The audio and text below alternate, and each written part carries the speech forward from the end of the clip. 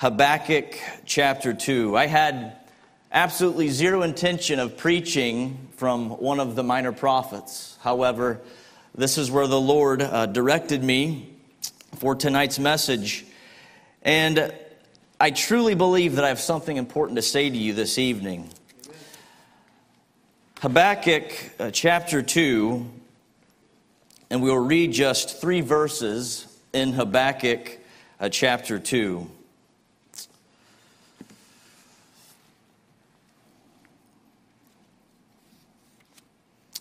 Habakkuk chapter 2, beginning in verse 1, the Bible says, I will stand upon my watch and set me upon the tower, and will watch to see what he will say unto me, and what I shall answer when I am reproved. And the Lord answered me and said, write the vision and make it plain upon tables, that he may run that readeth it. For the vision is yet for an appointed time, but at the end it shall speak and not lie. And notice this in verse number 3, though it tarry, wait for it, because it will surely come, it will not tarry. Amen.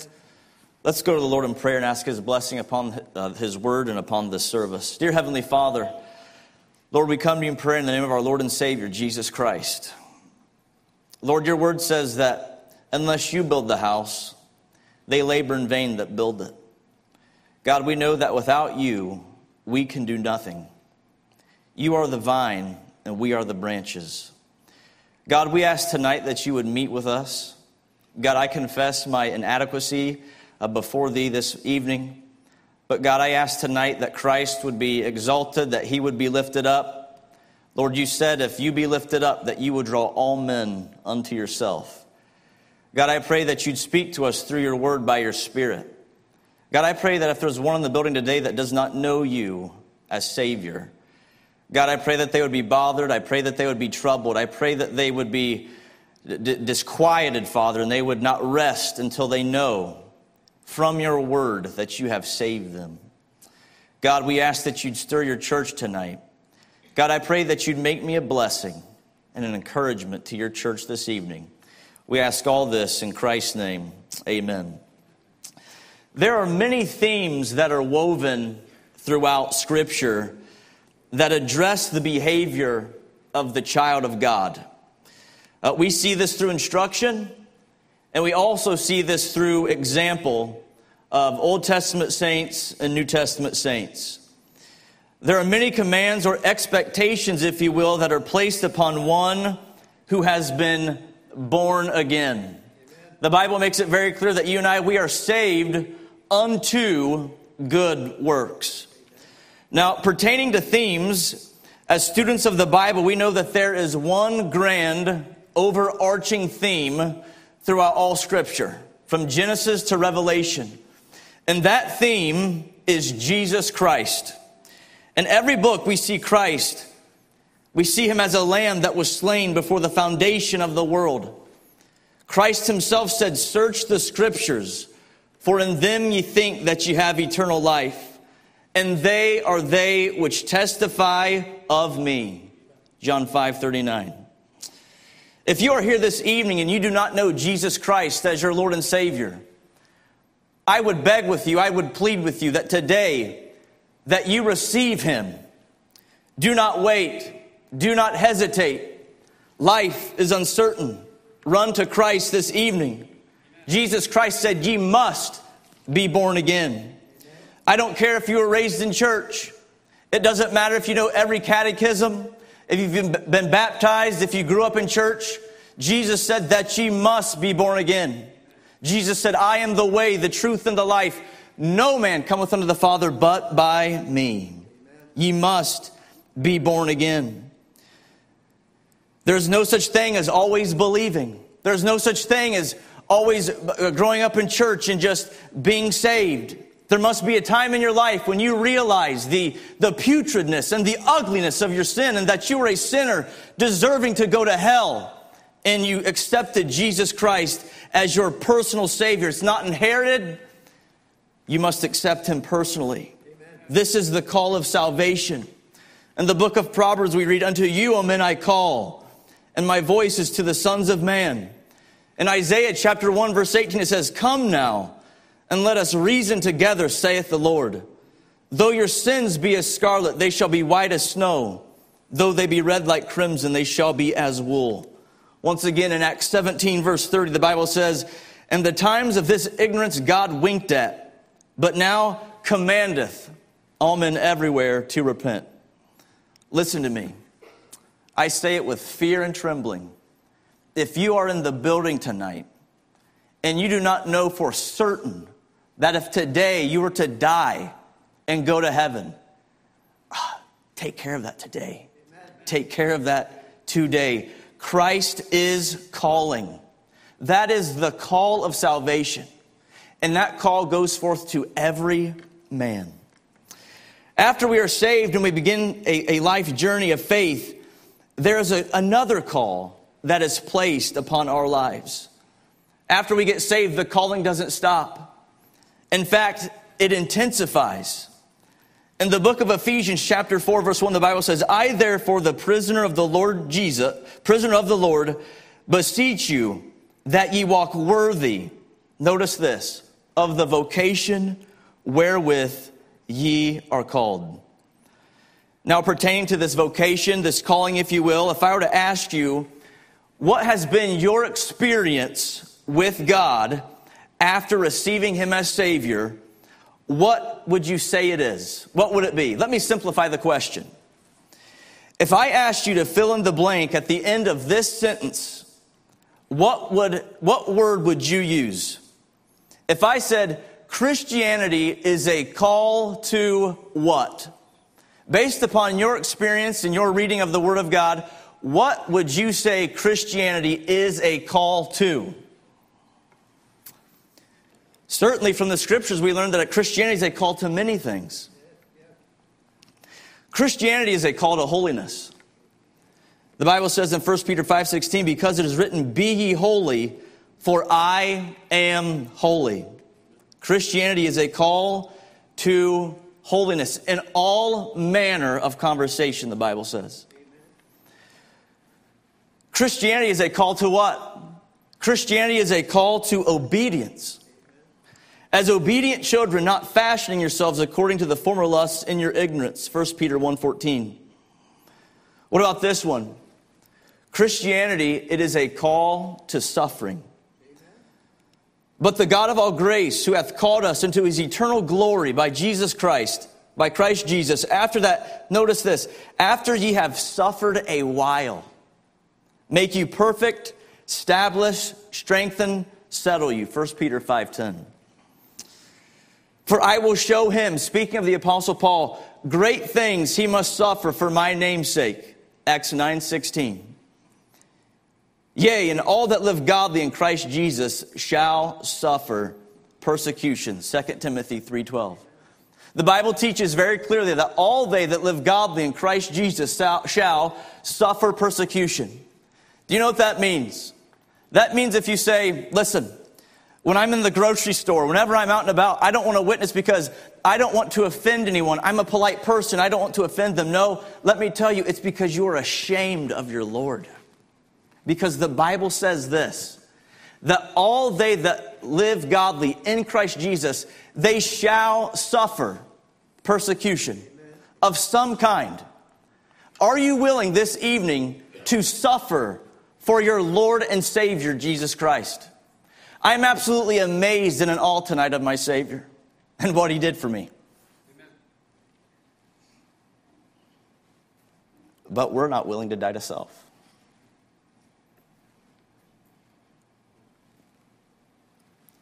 You see, all of these callings, they are true.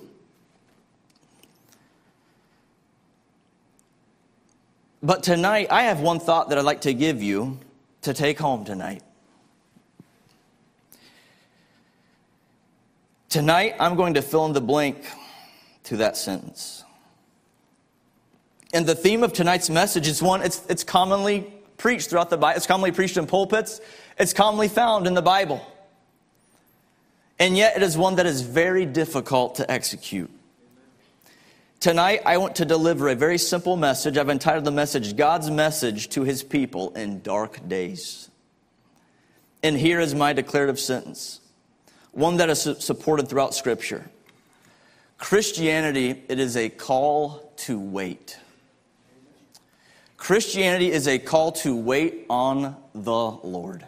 Not just a call to wait, but Christianity is a call to wait on the Lord. If you're in the building tonight and you named the name of Jesus Christ, there is a claim that has been placed on your life to cultivate an attitude of waiting and total dependence on your God. This is an attitude of waiting and trust. We look around at the world today, and in the midst of fear, in the midst of panic, in the midst of uncertainty, in the midst of doubt, in the midst of heartache, and in the midst of strife, when the world is pulling at their hair, when they're wringing their hands, God, He commands His children to wait. He says in Habakkuk chapter 2, He says, though it tarry, wait for it. Amen. Just wait for it. I'd like to give you just a little bit of background tonight on this text. Tonight we observe a prophet, the prophet Habakkuk, of whom we know little about personally, but we find a prophet that found himself in a time of waiting. He found himself in a time of very dark days and in a time of waiting. So I'd like to give you just a little bit of background so we can understand the significance of this passage and also arrive to the same conclusion. The book of Habakkuk, it differs from the regular addresses of the prophets who ministered to Israel.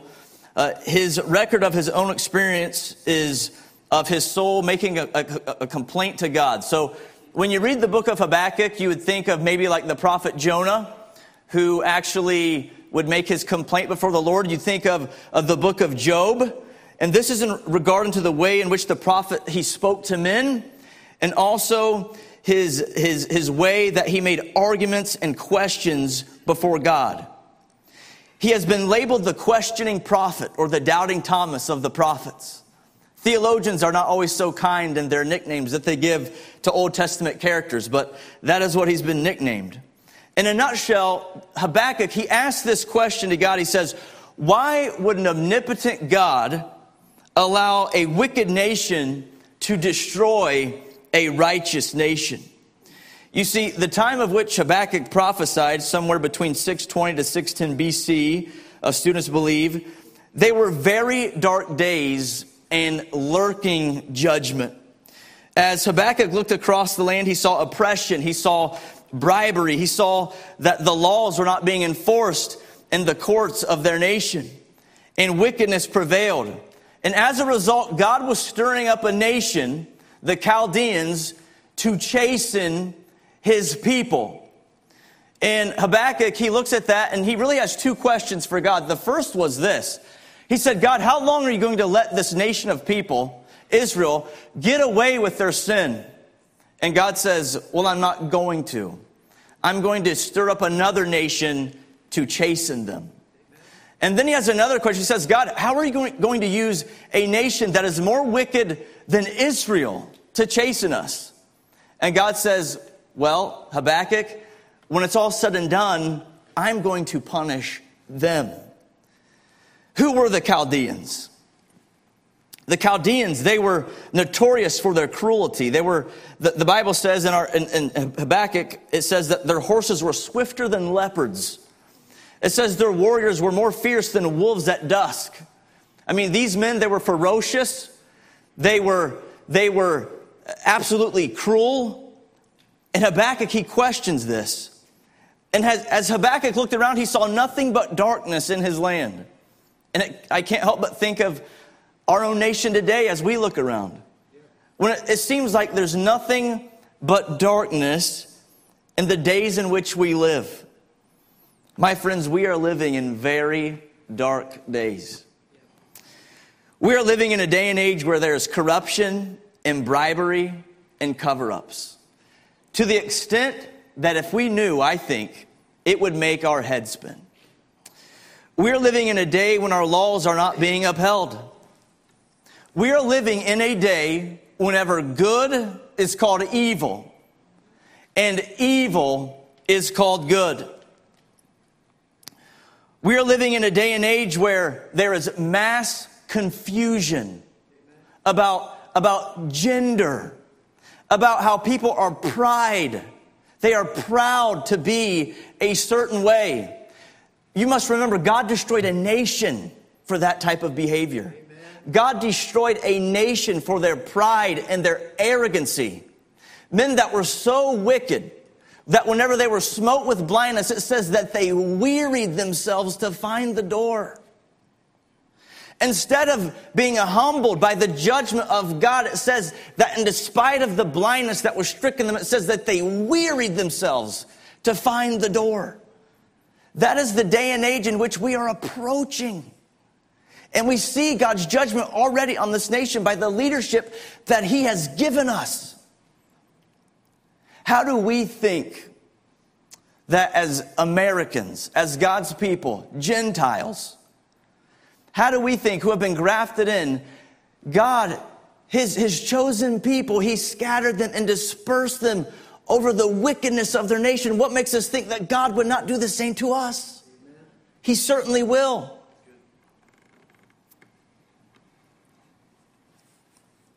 I love baseball. For a long time, I didn't watch baseball, but I have 2 sons now, and baseball is a great way, I think, to instill manliness into your sons through sports. I didn't really care too much about sports, but I believe in instilling manliness into your boys, and I think sports are a great avenue for that. Amen. But I read recently in an article that the Detroit Tigers were funding a baseball team. It used to be in our nation that a father could go to a baseball game and buy a hot dog and have fun with his son and teach him the game of baseball. But our country is so bold now and so infiltrated with wickedness that the Detroit Tigers are promoting and funding gender transition surgery on minors. It is wicked.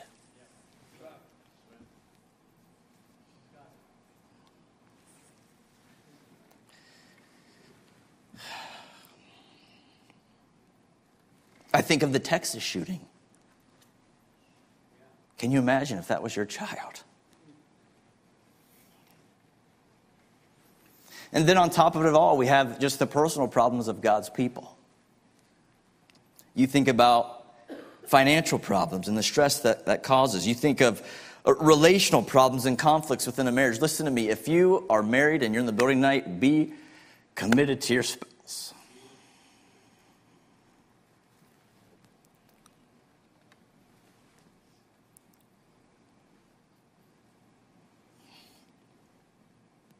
There's health problems.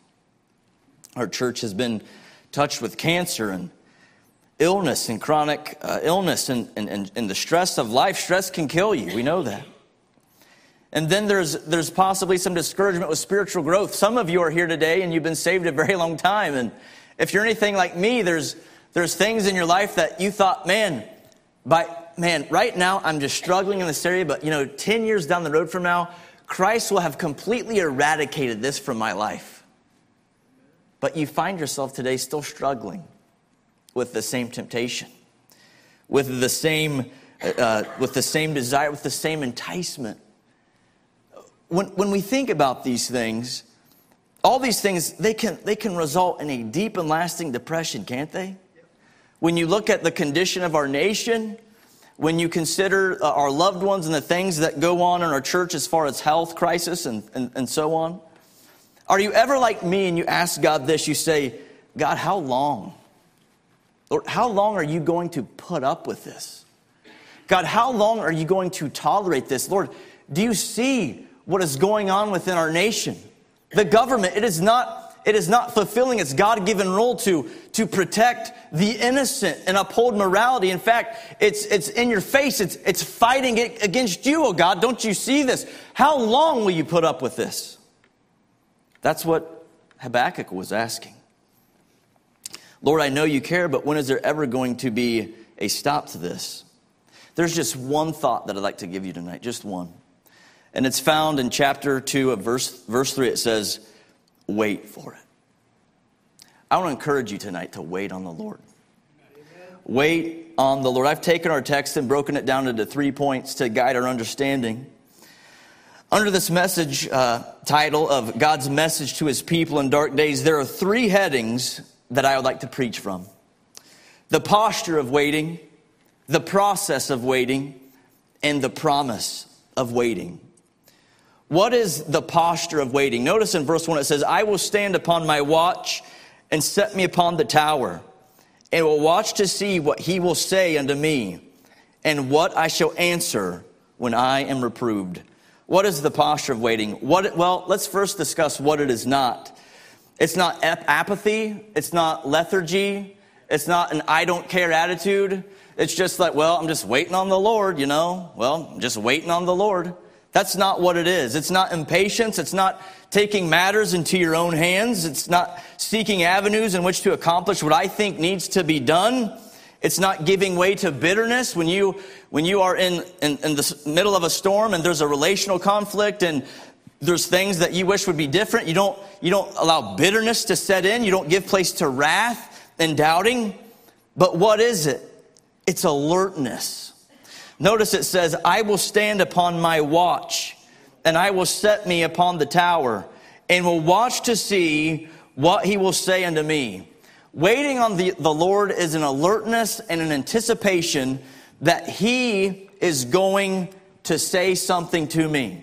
In the book of Job, he says, until I see him again. Job, he says, when I look to the left, when I look to the right, when I look here, when I look there, I can't find him. But he says, I will wait until I see him again. Has there ever been a time in your life whenever you've been diagnosed with a health issue or there's been a relational conflict or that you're looking at a country and say, Lord, I don't see you in any of all this, but I am going to wait upon thee. When is the last time that you went and you stood and you waited on the Lord? Perhaps tonight you need to get alone with the Lord. Maybe you need to go to your backyard and you need to stand before the Lord and you need to pray to him and say, God, how long? Lord, there's things going on within our nation. I'm worried about my children and my grandkids. How long are you going to let people get away with this? God, I have a health crisis. God, there's a relational conflict. Lord, there's a financial need. Lord, I've cried to you. I'm trying to serve you. Lord, how long will you meet this need?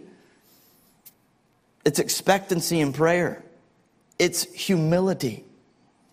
Listen, it's doing what you know to be right until the feelings come.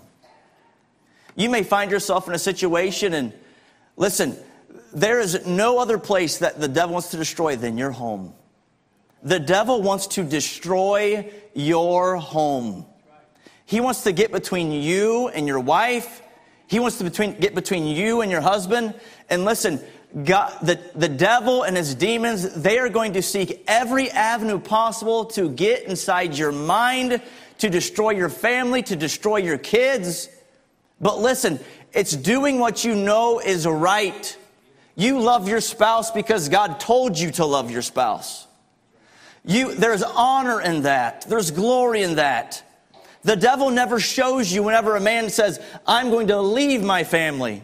When a woman says, I'm going to have an affair on my husband, the devil never shows you the kids down the road that are a wreck, that are messed up, that end up on drugs, that end up not knowing to go, that do poorly in school. The devil never shows you that. The devil doesn't say, you are robbing future generations. Your grandchildren are going to suffer from this. Listen, if you are married tonight, be faithful to your spouse. We find ourselves in different conflicts relationally. But could I encourage you tonight to enter a state of mind as Habakkuk did? Many Bible students, they believe that Habakkuk, he didn't actually stand upon a place or go to a watch. It was actually a state of mind. Now, he certainly could have went to a place. I wouldn't argue that. The Bible says that he did. But I'm assuming that most of you don't have a tower at your house. So this really won't apply to you. You could go to your roof, I suppose. But let me encourage you tonight to go to a state of mind where you are watching and you are waiting on the Lord. And in faith, look for what God is trying to say to you. Because, you see, in the midst of it all, God is trying to take you to a place, which we're going to arrive at soon. Habakkuk was being taken to a place. You see, there is a posture in waiting. It's one of humility. It's one of expectancy. But then also there is a process of waiting. Now, I must confess, this is most often where we fail as God's people. It's the waiting. We may make a resolve to wait, but what happens? The waiting is a little bit longer than we thought it would be. There's a lot longer waiting. I know of a pastor not too far from here. He's a retired pastor now, but the man, I don't believe he could eat for 7 years. 7 years that man couldn't eat. He couldn't swallow. Do you think at times he ever got discouraged and said, Lord, how long? 7 years, the man couldn't enjoy a meal. Now, from what I understand, that's coming back. But we're so quick. I said at the beginning of the message, I'm so amazed with our Savior tonight. What a man he was. What a man he was. We're so quick to say that I would die for my Lord. And I hope if that time ever came, we don't know what we would do. But here's a good indicator.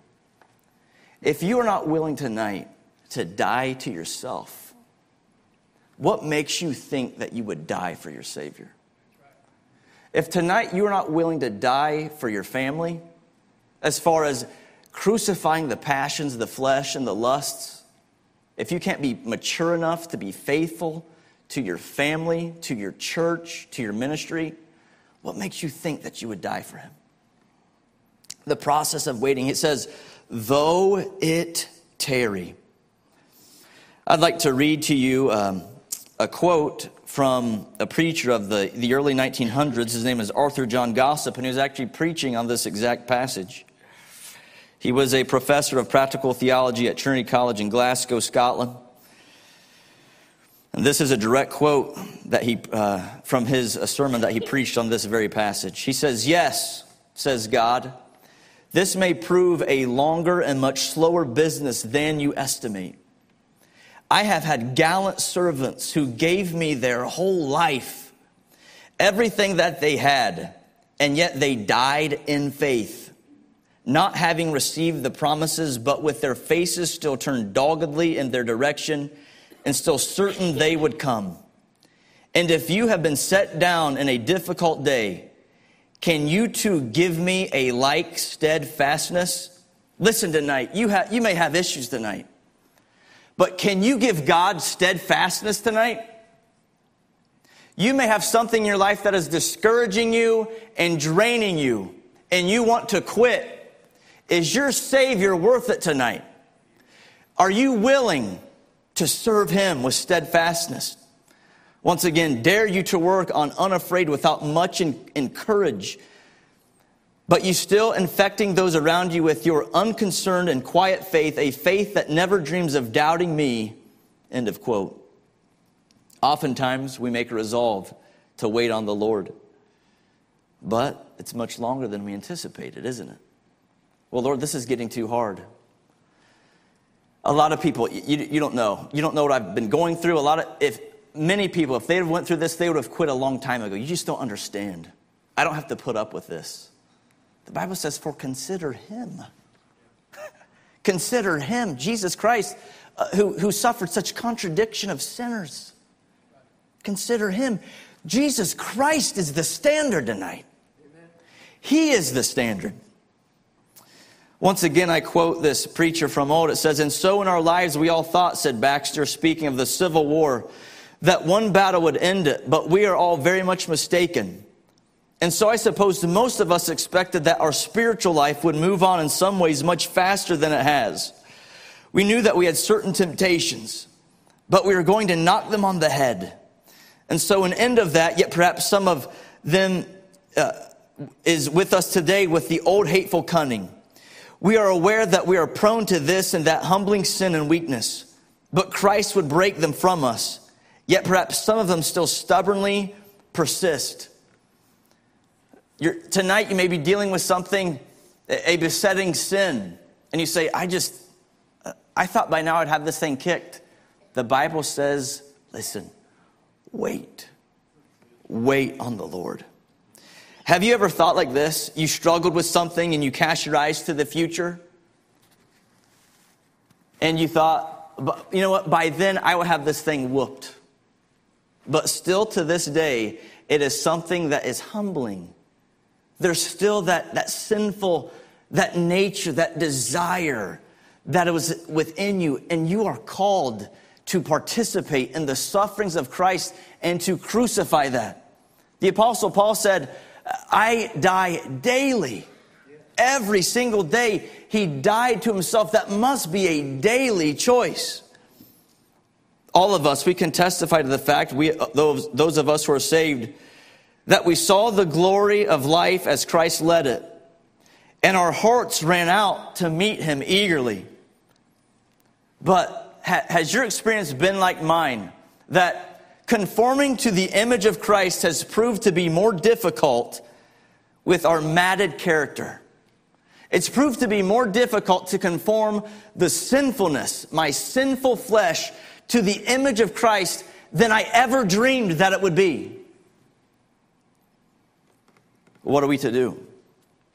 It's been my privilege now for the last 2 years to work with the young professionals, the college and career class. It's a group that I sympathize with. I used to be there, right? All of us were at one time. And I know that a lot of singles, many, they are plagued with this thought of, well, I thought by now I would be here. I thought by now that I would have this job.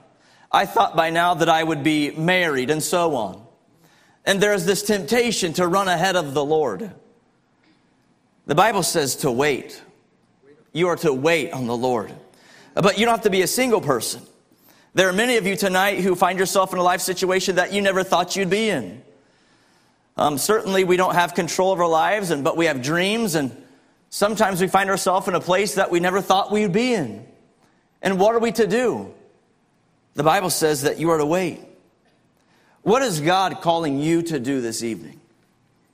God is calling you to wait on him. Wait on him. Thirdly, there's a promise of waiting. If you will wait on the Lord, it comes with a promise. Notice it says in verse 3, it says, it will surely come. It will not tarry. Now, please don't misunderstand me. And please don't misunderstand the word of God. This is not a name it and claim it sermon. This doesn't mean, I have this dream, and if I try hard enough, I'll get there. It doesn't mean, guys, that if you're practicing golf that, you're probably going to make it to the PGA. I'm sorry to break that to you, but that dream has probably sailed, all right? But it does mean that we can trust the Lord. Let me just clarify a couple things. We could give countless stories of loved ones who have been prayed for year after year. I'm sure some of you have a family member that you've prayed for many years, and you've seen that person trust Christ as their Savior. There are many folks in the building tonight that could give testimony to the fact that there was a family member, a loved one, a friend, that they prayed for years. And to God's glory, that person came to know Christ eventually.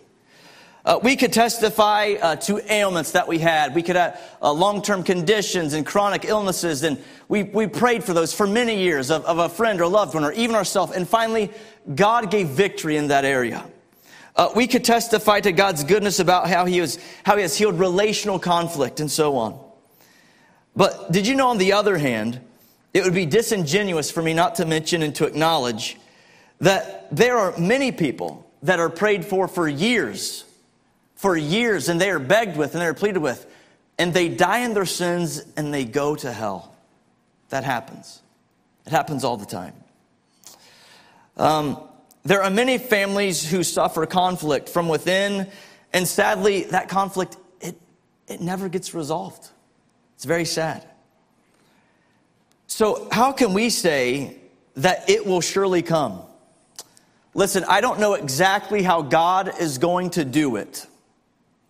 But even if it's not made right in this life, somehow you can rest in this, that one day God is going to make all things right. And it will be perfect. Christ will come in judgment. He will judge the wicked, and it will be perfect, satisfying judgment. God will come and he will wipe away all tears from our eyes, the Bible says. And he will make all things right. How is he going to do that? I don't know exactly how he's going to do that, but I trust he's going to do that. I know that he will do that. Every wrong will be righted. Every sin will be met with a just punishment. Amen. Every innocent life that has been taken is in heaven. We can rest in that. The Bible says that they are the innocent blood. They're innocent. We can rest in those things. God will wipe away all tears. There will be a day of comfort. The Bible says in the book of Jude that the Lord, he cometh back with 10,000s of his saints. So, what is the promise that is given? Well, listen, I just want to read a portion of scripture to you tonight. I promise we'll close in the next five minutes or so. But I just really want to encourage you tonight. Look with me in Habakkuk chapter 3. I want to read verses 3 through 16. Because Habakkuk, he asks these questions. And he waits on the Lord. And notice what he is given. Habakkuk, he sees one of the greatest manifestation of God's glory in all of the Bible. The only thing that would be likened to it would be Moses on Mount Sinai. But once we read this, you'll see that he sees one of the greatest manifestations of God's glory in all of the Word of God. Please read this with me slowly, meditatively. Look at every word. God came from Teman, and the Holy One from Mount Paran, Selah. His glory covered the heavens, and the earth was full of his praise. And his brightness was as the light. He had horns coming out of his hand, and there was the hiding of his power. Before him went the pestilence, and burning coals went forth at his feet. He stood and measured the earth. He beheld, and drove asunder the nations, and the everlasting mountains were scattered. The perpetual hills did bow. His ways are everlasting. I don't know if you've ever had the privilege of going out west to maybe Colorado or Wyoming, Montana, or to Yosemite, but those mountains, they are breathtaking. They are awing. They're magnificent. The cliffs. It says that these that reach to the clouds, they bow to our Creator. I saw the tents of Kishan in affliction, and the curtains of the land of Midian did tremble. Verse 8, was the Lord displeased against the rivers? Was thine anger against the rivers? Was thy wrath against the sea, that thou didst ride upon thine horses and thy chariots of salvation? Thy bow is made quite naked, according to the oaths of the tribes, even thy word, Selah. Thou didst cleave the earth with rivers. The mountains saw thee, they trembled. The overflowing of the water passed by. The deep uttered his voice and lifted up his hands on high. The sun and moon stood still in their habitation. At the light of thine arrows they went, and at the shining of thy glittering spear.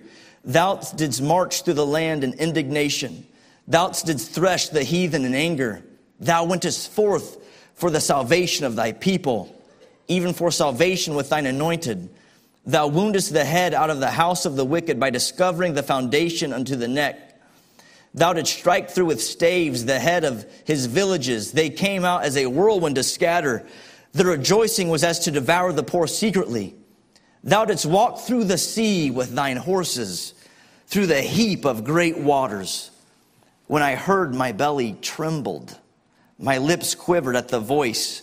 Rottenness entered my bones, and I trembled in myself that I might rest in the day of trouble. When he cometh up unto the people, he will invade them with his troops. Anytime you see someone getting a glimpse of God in the Bible, it's unbearable. It is unbearable. Men fall down as dead when they see the awesome presence of Almighty God. And what you will notice about this revelation that he gives to Habakkuk is that God, he has to conceal himself. Man cannot look upon God. God has to cover himself with light, and even his covering is beauty and awesome. Could you even imagine what he himself looks like? The things that he covers his glory with are all striking and terrible and dreadful. In Habakkuk, he sees this. But do you know what is so marvelous? You and I, we've been talking about tonight.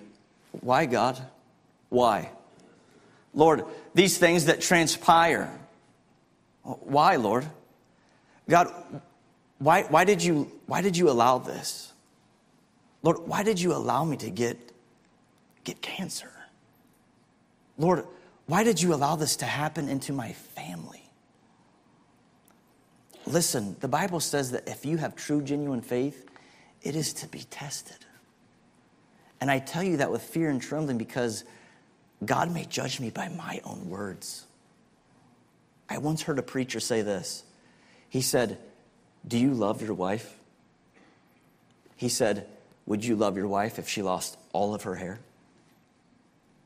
Several years later, that man's wife got cancer. You see, listen, I'm not saying that's going to happen to you, but listen, the Bible says that the trial of your faith being much more precious than gold that perisheth. And here's the marvelous thing. God concealed himself, but did you know that you and I, the Bible says in Hebrews 2:9, but we see Jesus. That is the goal of it all. It is Jesus Christ. That is the ultimate goal of your life. No Bible college can do that for you. Did you know that? Praise God for Bible colleges. Praise God for higher learning and institutions, but there is not an institution on the world that can conform you to the image of Christ. Not one. It is only through the school of trials and heart and sorrow that you will be conformed to the image of God's Son. Conformity to Christ's likeness. That is the ultimate goal of your life. The ultimate goal of your life is to be conformed to the image of Christ Jesus. Listen, it's not soul winning. That is not the ultimate goal of your life. Soul winning, it is not coming to church. It is not being baptized. It is not any religious thing. It is being conformed to the image of God's Son. And if you will submit yourself to the conforming and the image of God's Son, you will have no problem in any other area. If you will submit yourself to the molding of Jesus Christ, and you will bear up under trials, and you say, I will wait on him. I will not run when God turns up the heat, but I will allow myself to be conformed to him. You'll have no trouble in any other area. You'll be the best soul winner that the world has ever seen, because you will be like Jesus Christ. How is this done? It's by waiting. God calls his people to wait. Was it not Christ who waited? Jesus Christ, did he wait in the garden? He went a little further and prayed. Was it not Christ who waited on his God in the garden? Was it not Christ who waited in the cruel scourgings and mockings and the unfair trials? Did he not wait on God and commit himself to him that judgeth righteously? Was it not Christ who waited upon the cross? Was it not Christ who waited in the grave for 3 days and 3 nights and committed himself to him that judgeth righteously? He did right, he did right, he did right. He committed himself to God and to the will of the Father. Can you do right? Can you do right tonight? Despite your circumstance, despite the feelings and the things that are in your life, can you stay steadfast for your Savior tonight? That's what he did for you. And it's what he called you to do. Christ has called you tonight to wait upon him. And here's the glorious thing. He waited on the Lord, and now he is forever exalted. Forever exalted. Listen to this verse in 1 Peter 5:10. But the God of all grace, who hath called us unto his eternal glory by Jesus Christ.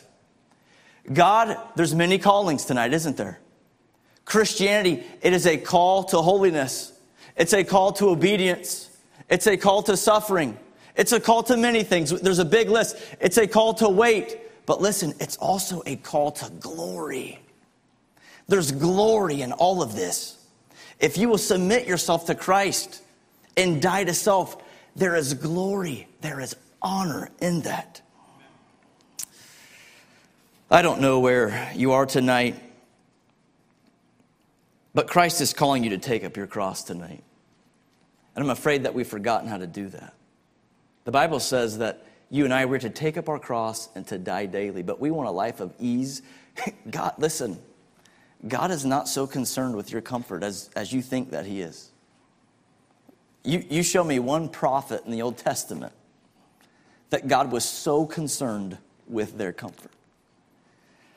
But we've made comfort a god. No wonder why the Bible says in Romans 10:11, for the scripture saith, whosoever believeth on him shall not be ashamed. There is coming a day that you will not be ashamed. I'd like to have every head bowed and every eye closed tonight.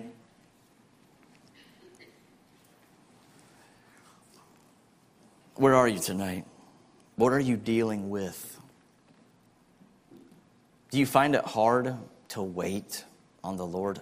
I sure do. But that's what Christ has called you to do. Wait upon the Lord. It will require humility of mind. It will require resolve. It will require going through the process. But listen, if you will submit yourself to that, you will be glorified with Christ. Soon we're going to enter into a time of invitation. We invite you to come tonight. You can pray in your pew there, but I invite you tonight to have a mindset that Habakkuk did, that you will stand upon the watch and set yourself upon the tower and see what it is that God will say to you. Heavenly Father, we enter this time now, and God, we thank you for your precious word, Lord. God, what a change that your word makes. Lord, it is a light that we take heed unto in the darkness until the day dawn and day star rise in our hearts. Lord, we praise you for your word that you have given to us. Lord, tonight I pray for those who are going through something difficult. We look at our nation. It certainly is difficult. Things that make us angry, Lord. God, we also look at our own lives and we think about personal problems that probably each and every person tonight is dealing with. God, I pray that tonight no one will run ahead of you. But tonight they will wait upon thee, and in so doing, be conformed to the image of our perfect Lord and Savior, Jesus Christ. Amen. The music is going to begin to play. If you have a need tonight, we invite you to come. The altars are open. If you're in the building tonight and you've never received Jesus Christ as your Savior, we would